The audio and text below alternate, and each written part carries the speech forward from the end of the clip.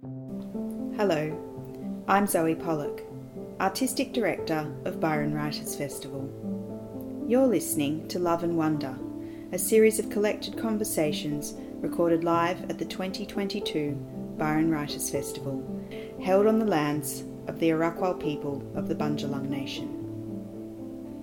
This session, titled Female Desire, features authors Jessie Cole and Nikki Gemmell in conversation with Zachary Jane. Hi, hello, Jingiwala. Thanks so much, everybody, for coming. My name is Zachary Jane and I'm the chair for this session. I'd like to start by acknowledging that we are here on the beautiful lands of the Arakwal people of the Bundjalung Nation and to pay our respects to the elders of this land, the elders of the past, the elders who share with us today of the present, and for the elders of the future who we hope are coming forward to guide future generations.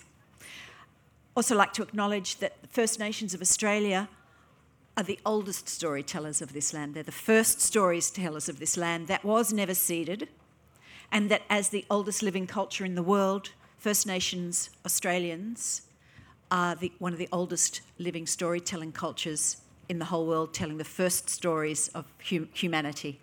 So, to get on with female desire, the topic of our panel today, of our conversation today, I'll be talking with Nikki Gemmell, who's sitting to my far right. Nikki is the best-selling author of 13 novels and 4 works of non-fiction, as well as a very well-known commentator with a weekly column in the Weekend Australian. I'm forgetting my words as we start. In France, she's noted as one of the 50 most important writers in the world, not least for her representation and illumination of female subjugation and desire. She joins us with her deeply personal memoir, Dissolve. Please welcome Nikki.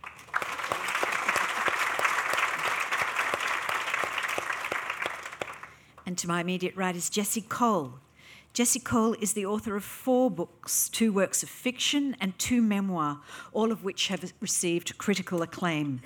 It's her latest memoir we'll be discussing today, Desire, A Reckoning, an intimate and disarmingly honest story of relationships with lovers, family and the land.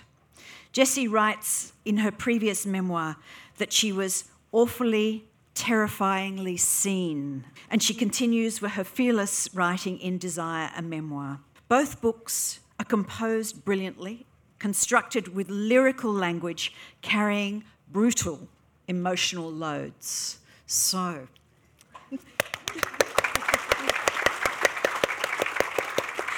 Nikki, you're smiling at being. I'm smiling because I'm nervous. Being described as carrying a brutal emotional load. They're incredibly, beautifully written books where you recognise yourself in them. I recognise myself in them. Every time I tell somebody that I'll be talking about to both of you, they go, oh my God, I read that book and I could see myself and I could see how women are manipulated. One interesting thing in talking about this panel before it happened was that desire, female desire, many people automatically went to the default setting of lust and love and sex. Why do you think that is, Nikki? Well, I guess some people maybe want the dirty bits, but that's certainly not what I'm about. In terms of desire for me, it's all about tenderness and the audacity of tenderness and the courage of tenderness. You know, D.H. Lawrence wrote enormously about tenderness in Lady Chatterley's Lover. That's what that was all about too, that a woman who finally found a man who was tender. So for me, in terms of desire, you know, it doesn't happen very often in the breadth of my life. But when it does, whoa. But, you know, I've learnt to discern, does that man have the capacity for tenderness and generosity, a generosity of spirit? Because I think, you know, you're on safe ground there as opposed to men who don't. And yet desire is so much more. So if perhaps, I don't want to be too generalist, but perhaps if we're talking about desire for men, it might be lust, but it also could be money and success, That's part of female desire too, and that's not tender. That's got to be forceful. Yeah, well, I guess for me all along, from the Bride Strip Bear onwards, it's like I am still waiting for the Husband Strip Bear. I'm still waiting for that book. I want to read the other side of extreme honesty from a man in a marriage in terms of, dissolve. This book, it talks a lot about a seminal relationship in my life. A writer, I would love to read his side of the story, because I think, Gabriel Garcia Marquez said that everyone has three lives: a public life, which is us now, a private life, which is maybe what you have with your partner, but then a secret life that no one else knows about. And that's what I'm interested in from the male perspective. That's what I try to get as close as possible to with my writing, and Bride and going down the anonymous path felt like the perfect solution to that. But that blew up in my face. But it sold books, didn't it? Yeah. I wasn't expecting it to. It was just a little project that I did. I just had my firstborn. Jessie was saying that she had her firstborn around the same time. That little nest, that world that you don't want anyone to intrude on. I just thought I will just write this quick little book, and it did take me only a couple of months, and I just wanted to write extremely honestly about sex within marriage and desire. And I was outed before the book had been edited, and that was a huge problem for me, because suddenly I wanted to disguise myself and hide myself and be less honest, and it was a tussle with the editor, because she said the strength of that book is in the honesty of it. And it was a great lesson to learn about writing. With my columns and everything, I find that honesty connects. So that's what I've always tried to do, to go, oh God, am I really saying this? But I know vulnerability and honesty connects as a writer. And I want to get back to two things later about what you've just said, which is about control, ideas of control. Yep. Yeah? And ideas of how these books have exploded your lives. Into your lives. But I'd like, Jessie, if you'd like to talk about perhaps how you see desire, whether desire for you is just about sexuality or whether there are other things to do with desire. No, I see desire as about wanting, and there's so many different things that we want in life. So I would describe it more, there's a sexual element, but there's also like a hunger for touch, for connection, for nurturance, for like intellectual fulfillment, like all of that sort of stuff I would consider to be desires that I have. Yeah. So I think with my book, desire is really an umbrella title for a whole bunch of different desires that I have, even though it is following a sexual relationship as well. Yeah. Do you think that it's because of the culture that we live in and being brought up on fairy tales, that female desire and female longing for love is a really well-worn pair of shoes that we can slip on to explore other types of desire? The desire for fame, for success as a writer, for both of you, desire for family, desire for close friends, desire for material success. Do you think that that the idea of the female as the love interest is a great way to carry many other desires? What do you think? Yeah, I'm not sure. I don't know. I wouldn't have thought so. I think a lot of the process of becoming an adult requires shaking off a lot of the tropes and fairy tale type assumptions that we've been fed since infancy. So I would be aiming to work against a lot of that. Yeah, fantastic. And I think both of your books do. Yes, I agree with you, Jessie. For me, my book is about that exploration of young women. Apparently, young women, it's been reported, that we are at our most confident when we're 9 years old. And then something happens to us. Our confidence leaks away. The world chips away at us. The world tells us we have to be something else, perhaps. I certainly felt it, that I was being quietened and meekened.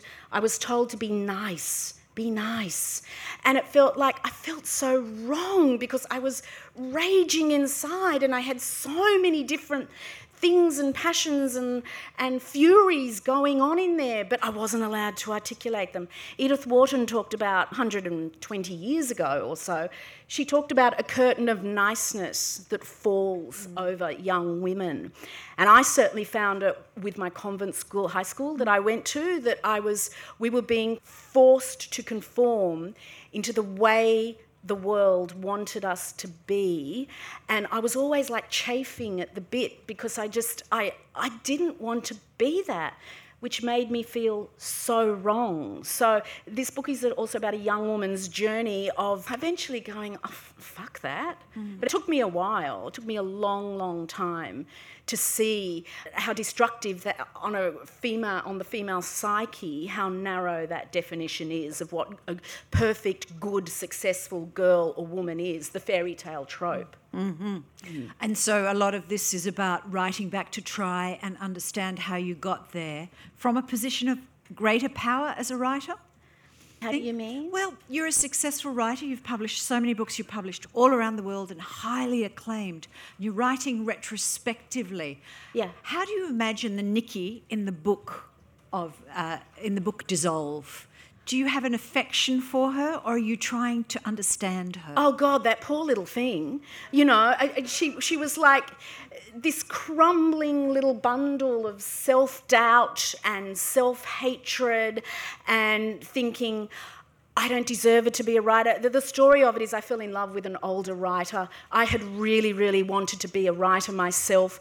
I was amazed at the male sense of confidence that, you know, this man, it was always assumed he would be a writer. And he just kind of, his stature, everything about him seemed to reflect that. Whereas for me, it was this tiny, tiny little flame inside me that I never dared really articulate to anyone. My dad was a coal miner who'd left school at 16. My mum was the same. I was the first in my family to finish school, let alone high school. And, you know, I remember when I said to Dad, I want to write novels in my early 20s, he just went, oh, waste of time that.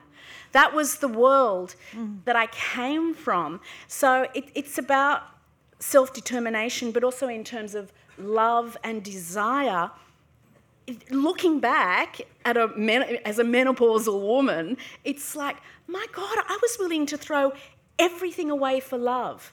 It's like love, sex, passion, all of that. It was the coup de foudre. It was the truly, madly, deeply relationship. I was willing to completely subsume myself, throw away the writing dream I'd had since I was 10, because I didn't want that writer to be threatened by me in any way, to think, you know, oh, I might be louder or more articulate, or I might, you know, kind of crowd in on his world. I was the muse. I hate that title of muse. You're saying you see little girls with Future Muse. Future Muse on their T-shirts, and it just makes me want to... I was wondering... Sorry. Oh, no, I Sorry. totally I'm on a agree. rant Yes, now. totally agree, yeah. I was wondering if you might read something for us. Oh, sure. I'm all shaking because I get all... So you should. And that passion is reflected on the page, which is written in second person. So it's so direct. Thank you. I love writing in the second person because I find it conveys an immediacy, but also a distance, that you're in the writer's head, but they're looking at their life objectively in a way. I find it really effective in terms of a tool to write intimately about these kind of things. Oh, and also the book is kind of draws in a lot of relationships that writers have had. It looks at Charmian Cliff, George Johnson, Sylvia Plath Hughes, Doris Lessing, her lovers, and then also artists, Picasso, Dora Maar, various people like that. So there's a bit of a reference of other writers in this bit. He writes in a letter, finally. Oh, this is... as you're breaking up. Oh, God, that's a spoiler alert, but it's kind of obvious. He writes in a letter, finally, that he feels like you help him to live. But does he help you live? Your role is prop, supporter, worshipper. Yet it persists, you jot down in your journal that night. This slight niggle of a feeling, now I am to be married, that I am somehow less. Just a woman, like other women, the little wife. Just a body, a broodmare. And accompanying it all is this subtle loss of confidence, insidious as I lean on another, as I become dependent on another. W and you aren't alike as writers. You work differently, are motivated differently. You do it furtively in the cracks of your life. He writes out of expectation that his life will always be this, will always be accepted. You, on the other hand, feel like an imposter, the not quite deserving, not quite good enough. In his biography of Ted Hughes, Jonathan Bate describes the moment Seamus Heaney met Hughes. Quote, "It was the assuredness of the sense of poetic vocation that most struck Seamus Heaney when he first met Ted Hughes, the certainty of the calling from a very early age." What woman has that assuredness, dares to have it, that audacious writerly confidence?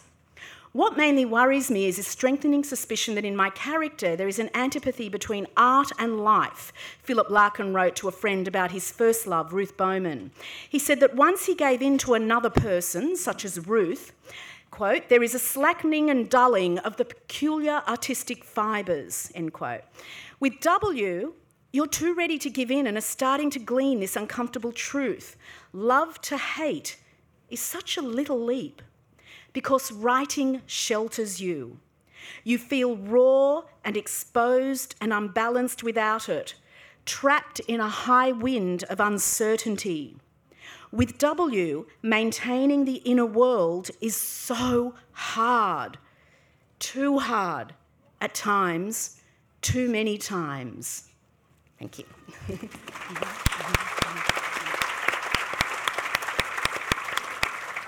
Thank you. That's beautiful. I wanted to talk to you, Jessie, about the ideas that Nikki's just touched on, and in that passage as well, about passivity and incursion, and how W was an incursion onto her creative ideas and her creative inner life.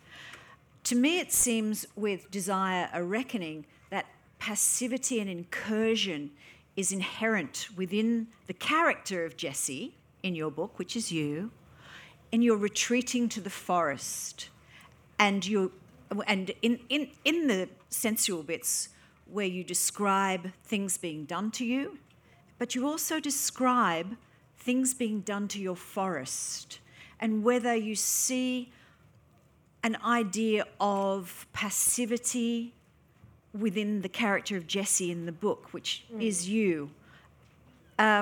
Is that a question? I'm not sure if that's a question. I guess I would also like to speak to Nikki's book, which was quite interesting for me because you were talking so much about your creativity being inhibited by this relationship, where my experience has been so opposite. Oh, like, God, you're so lucky. all of my, I have to just accept that I'm the creator and my person is my muse, and I don't know why I've so strongly stepped into that that position, but you know, all of my books have come out. I used to say that all of my books besides Staying have come out of unrequited love. But then I was thinking this morning that maybe even Staying has, because if in a sense a suicide is an unrequited love scenario too. So I feel like the power, the sort of erotic drive of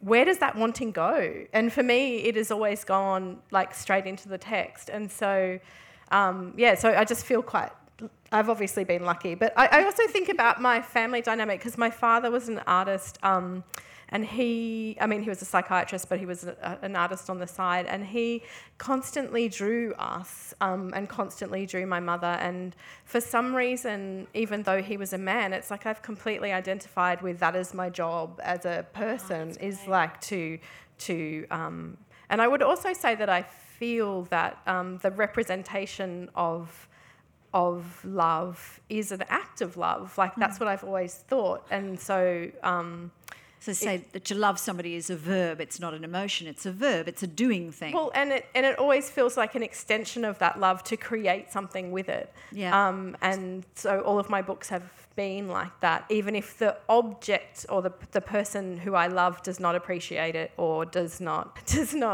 involved in that creative process. Yeah. I got a real sense of you withdrawing into the forest. Yes. I think because the relationship that I describe in Desire for me was quite risky, was a risky endeavour. It was someone who lived in another city and who was I would describe him as quite passive. So in order for me to engage him in a relationship or in a sexual relationship required a great deal of motivation and activity from me, really. But for me to survive that, which is very hard on my nervous system to survive that degree of pursuit from me, then I would need to retreat to the forest to regenerate. Yeah. Okay, that's a lovely word to choose. Yeah. What was the harshness on your nervous system? Can you talk a little bit about that? Oh, okay. So one of my problems that I'm exploring in this book is that for me, I seem to have quite an allergic reaction to the possibility of sexual intimacy. And so, like, I'm talking physically. So the book is exploring trauma and how that plays out when you're having complex trauma and how that plays out when you're attempting to start new relationships. And for me, that had a whole bunch of very strange physical symptoms. So that meant that I think my nervous system was basically in a state of really sort of overactivation. So for me to engage in and I would almost call it an attempted seduction that was extremely clumsy because my degree of practice is low. Then I also had to sort of manage a system or a body that was not very cooperative and was probably, I would describe, semi-embarrassing, doing embarrassing things, a lot of twitching and a lot of... You actually had to seek some professional medical help about it. Yeah, it got that bad. Yes, I had to take a beta blocker on my first date to stop my body... cracking up.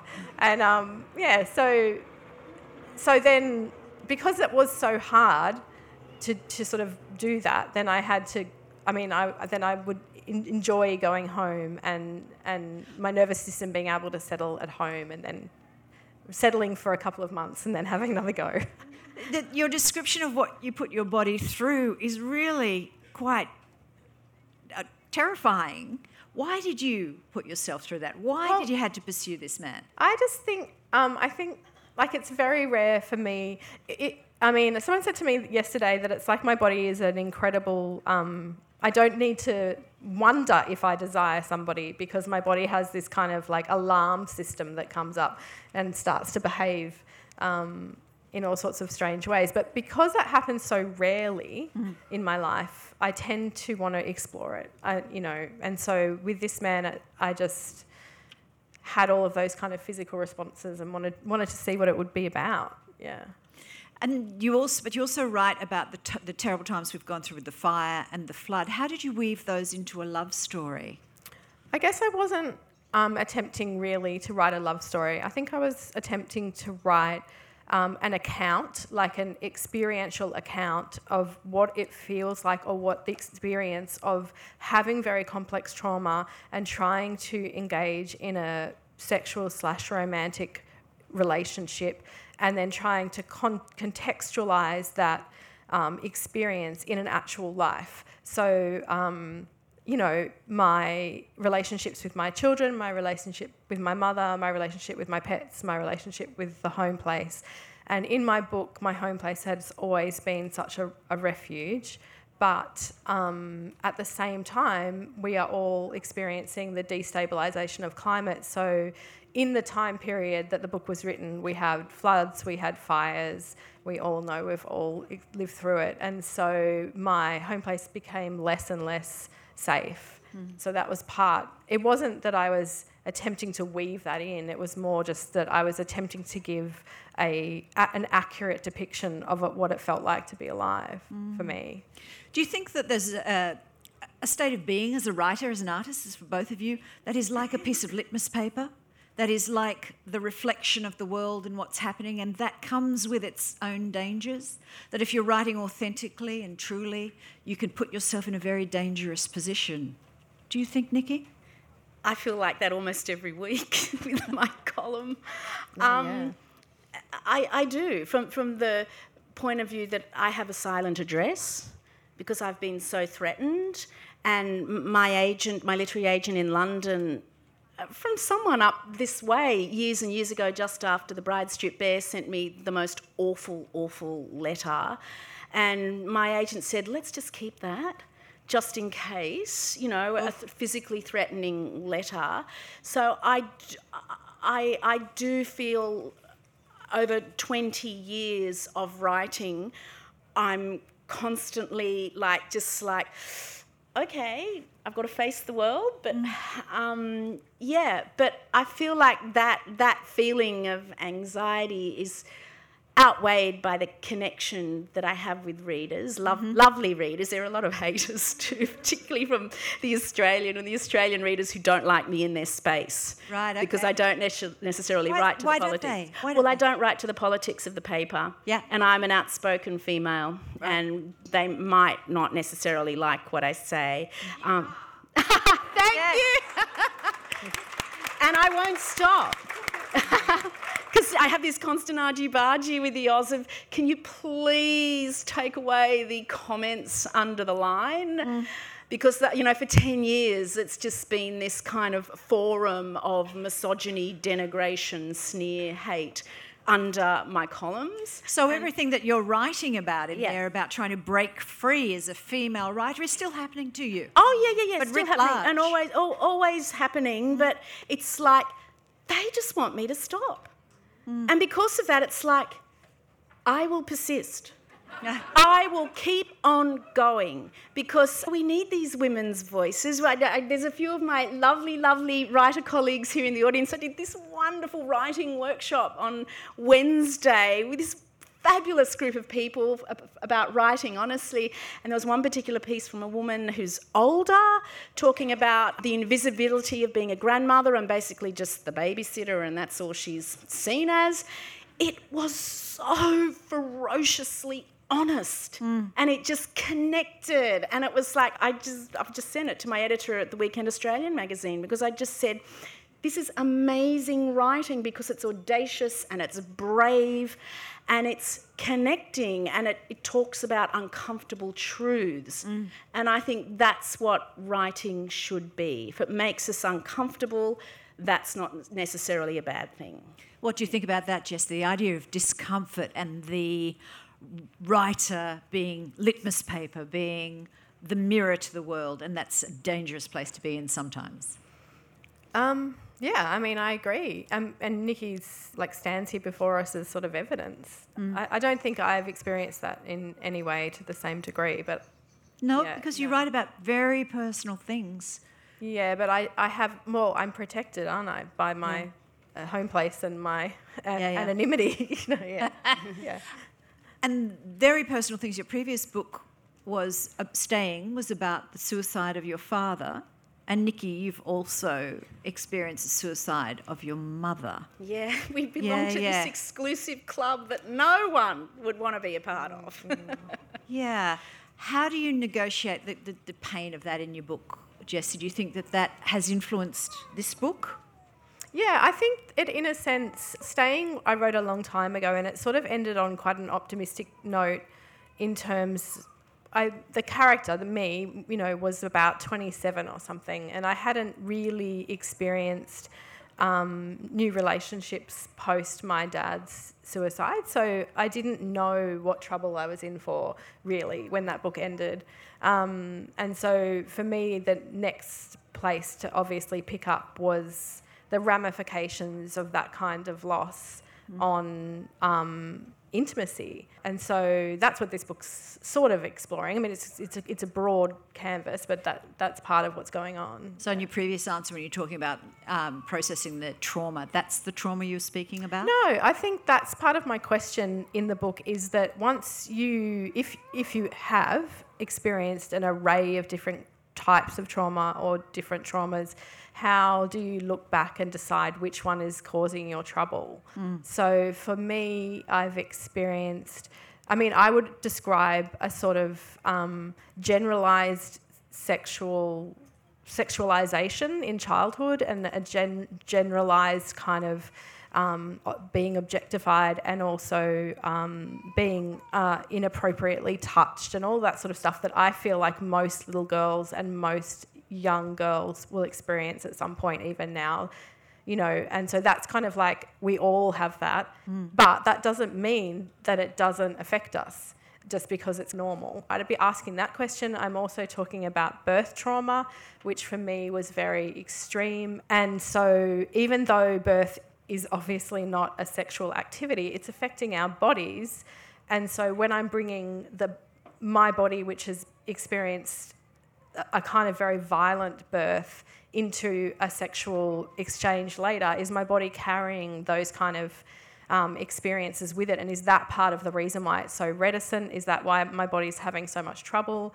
I don't know. And then there's the suicide question, which I would describe as an attachment trauma, that you've lost someone that you believed really loved you and they've left you. So like, am I bringing an attachment? Like there's so many. And I think it's a kind of easy answer that a lot of writers would fall into, and also it's easier to do this in fiction where you choose a trauma and that's your backstory and that's why you've ended up here in real life. But in in a story, but in real life, you're here, you're experiencing a whole lot of confusing, potentially trauma-related symptoms. But when you look back, it's quite an array of things to choose from. How do you choose? And in a sense, you're just making a choice. Like you're sort of making a guess, a good guess.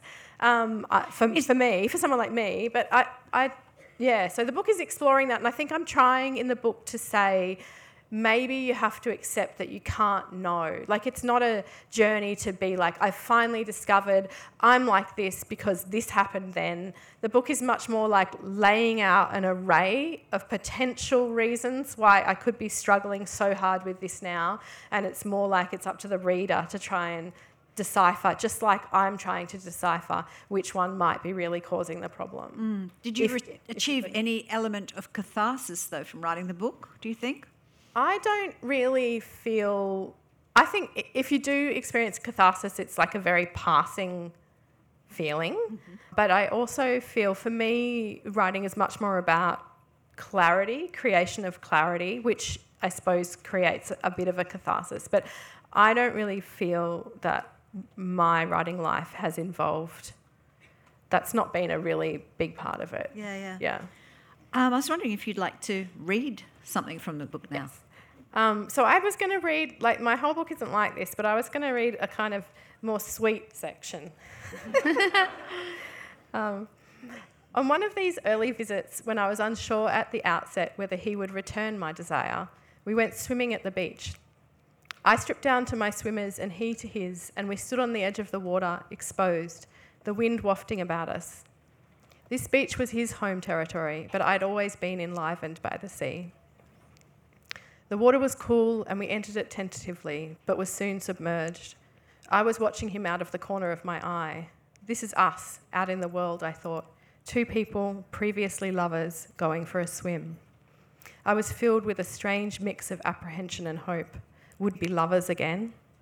The water surged around us and I was swept up against him, the skin of my arse brushing his thighs. My whole body erupted in a shiver of goosebumps. Lightly, he laid his hands on my hips under the water and gently lifted me out of the way. It was a rejection of sorts, but something about it made me smile. He touched me as though he believed I was a grenade that might explode in his hands.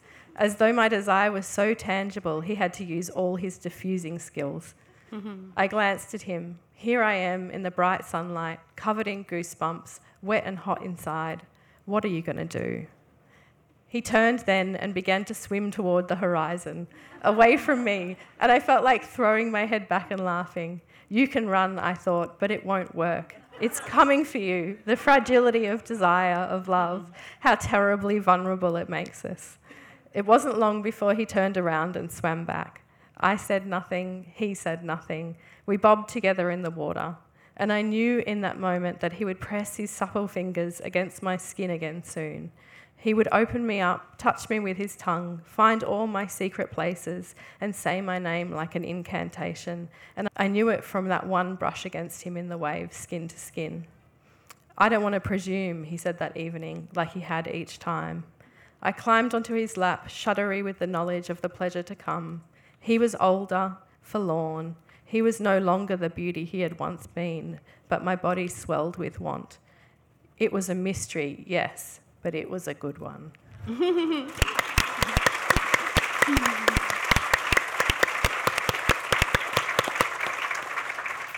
So the idea of female desire, we're used to men desiring us.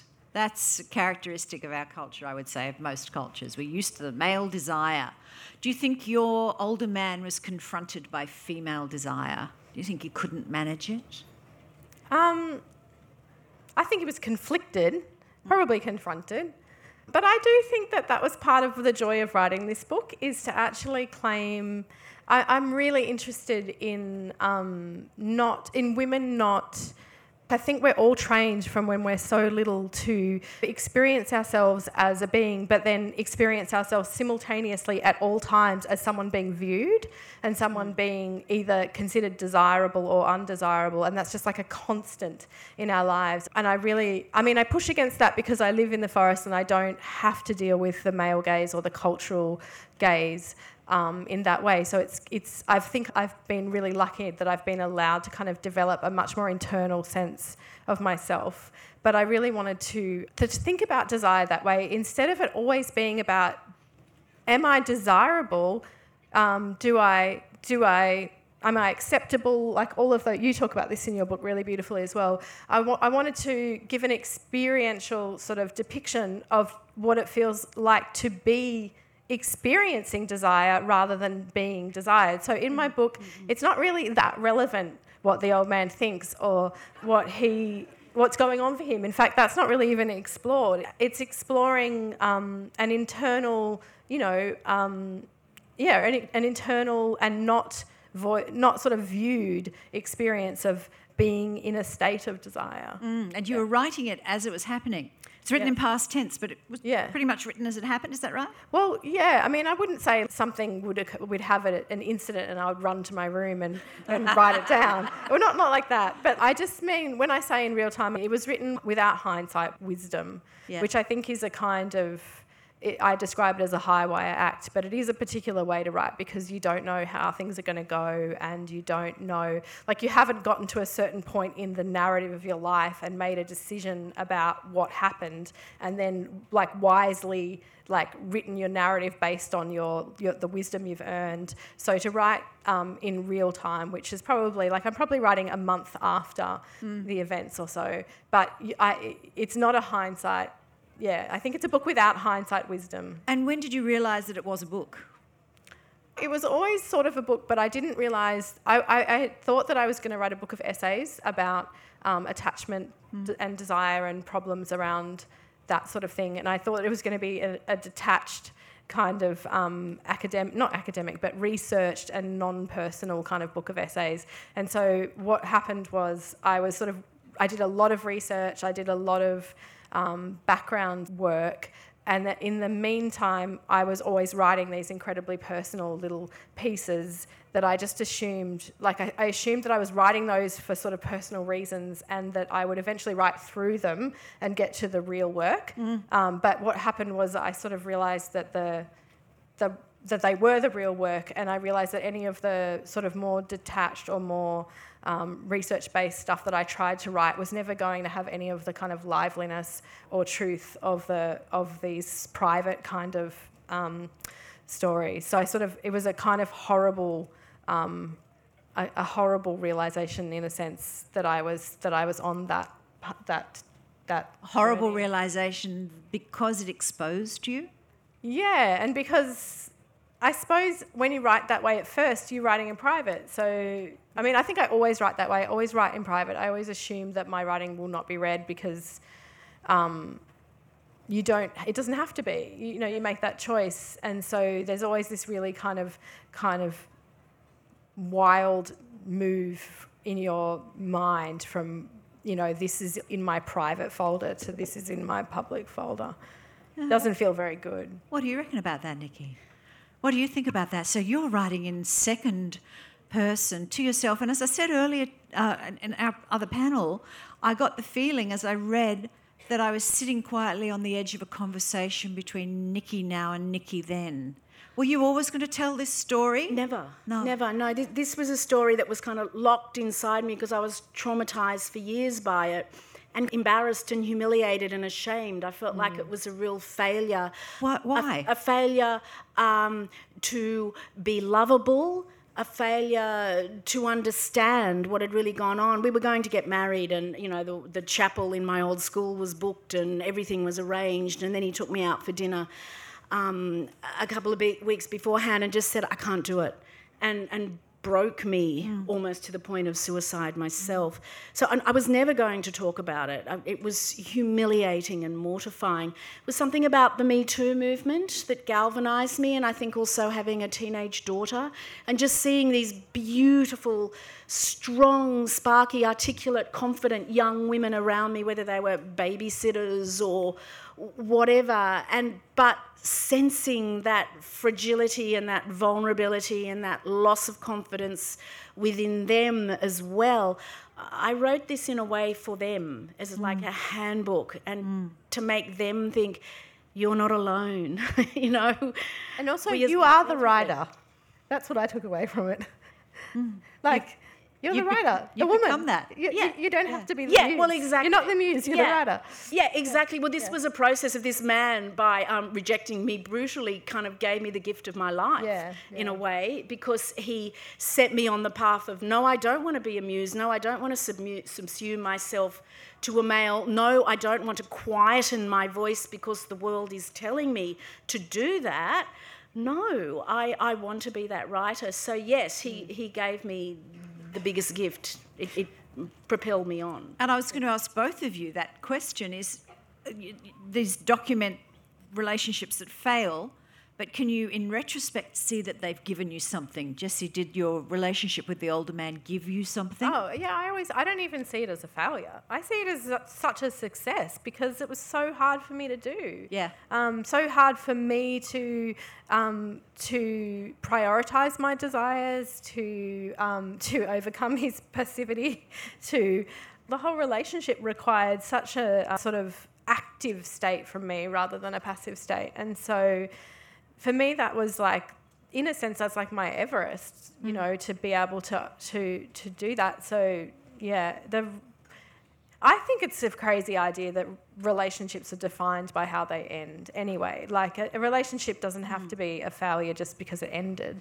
I definitely see it in completely different terms. Mine wasn't love. I realise now.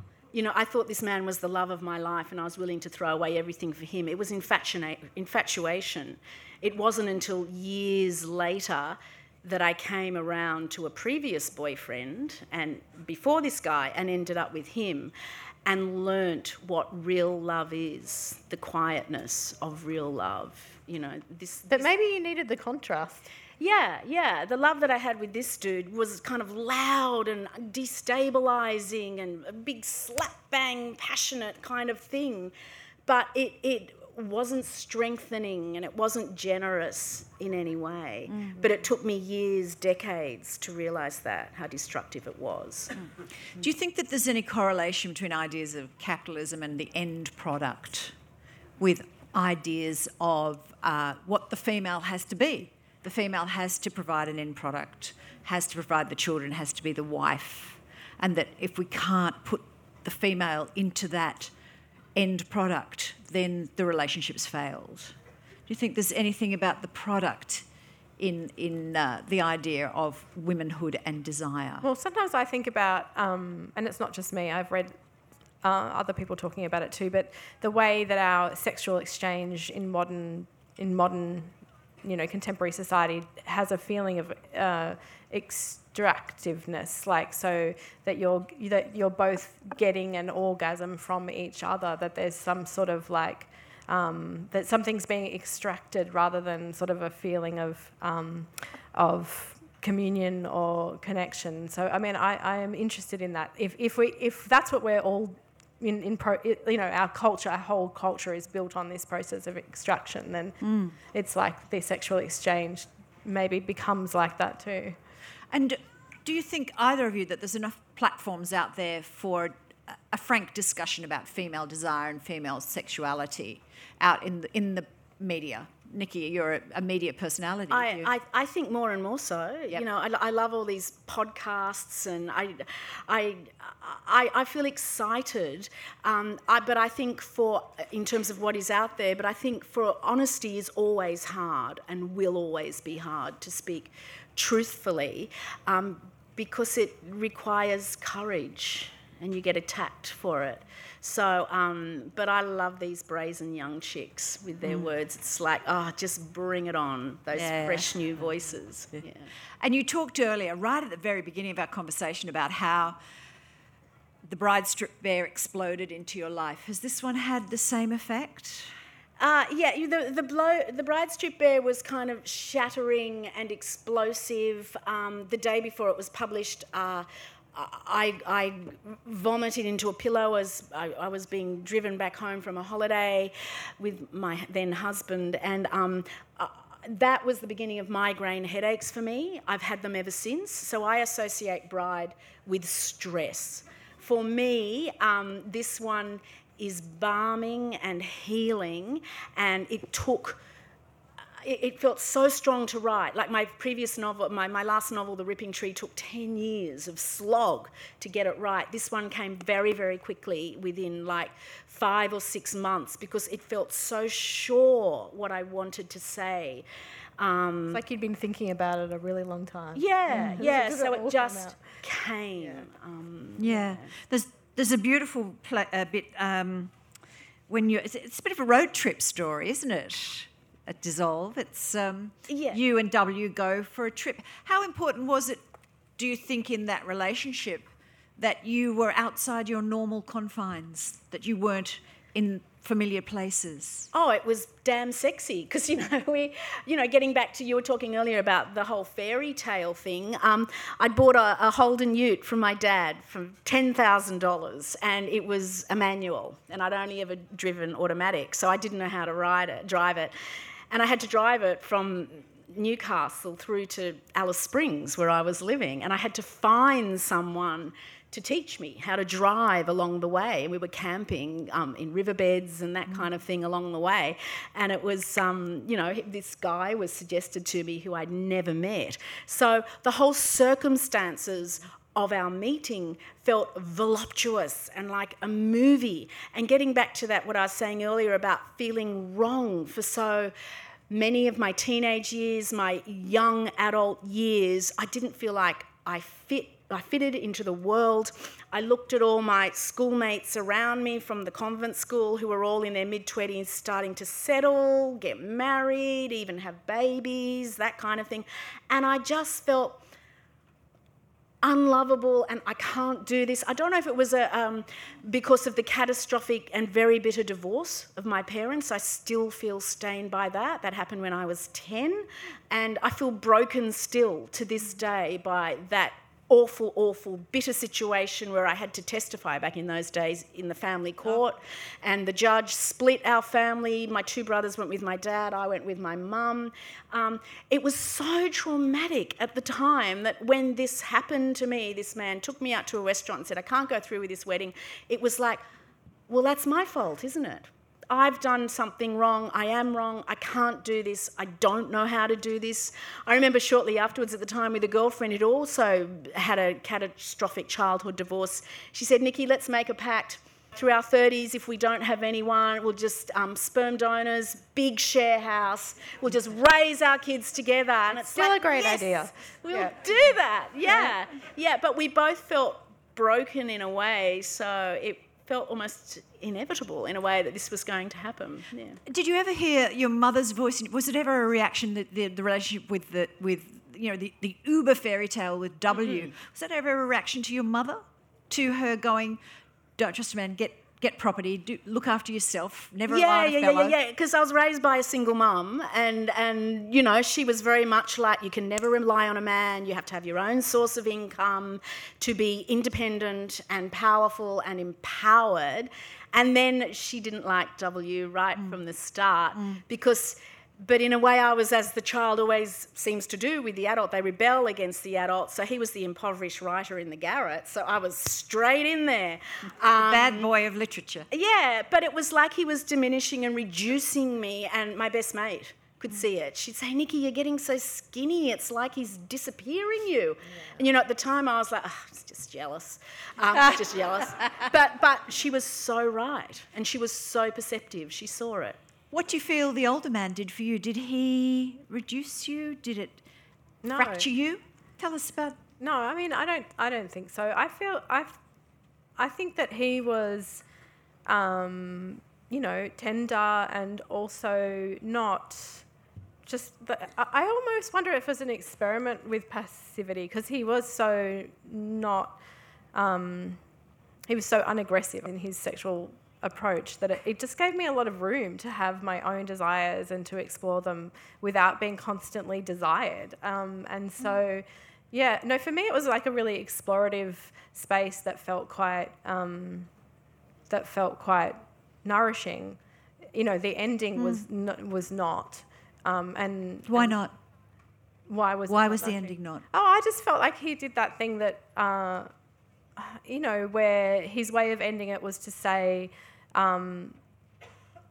there was never anything of depth between us, so why would this be a problem? Which I just felt was a astoundingly unfair representation of what had happened. So that was really painful, but that doesn't really erase the benefits of the relationship for me. Regarding that, do you think desire then got in the way? Because in the narrative of the book, if you had that, how many years was the relationship? 4. 4 years? If you had a 4-year relationship with just a friend, with a girlfriend, and you were going and staying at their house and being physically intimate, not in a sexual way, but just, and hanging out with them and talking to them on the phone all the time, and then they just cut it one day, that would be very, very wrong. How can he justify, do you think he used desire to justify ending it because it was sexual? That we have a different understanding of how it's okay to end something if it's sexual. I just think that that's true. But we also, me and him just had a completely, I think, different narrative about what the relationship was, but we didn't realise how out of sync those two narratives were, or I didn't realise until the very end. And that was the same with me. Totally different narratives. Yeah, and I think that's fair. Like, he's allowed his own narrative. But the point for me is I get to write about mine. I hope you've enjoyed listening to this podcast. This session was recorded live as part of Byron Writers Festival 2022. You can find other recorded talks and discussions from the festival on our website, byronwritersfestival.com/digital.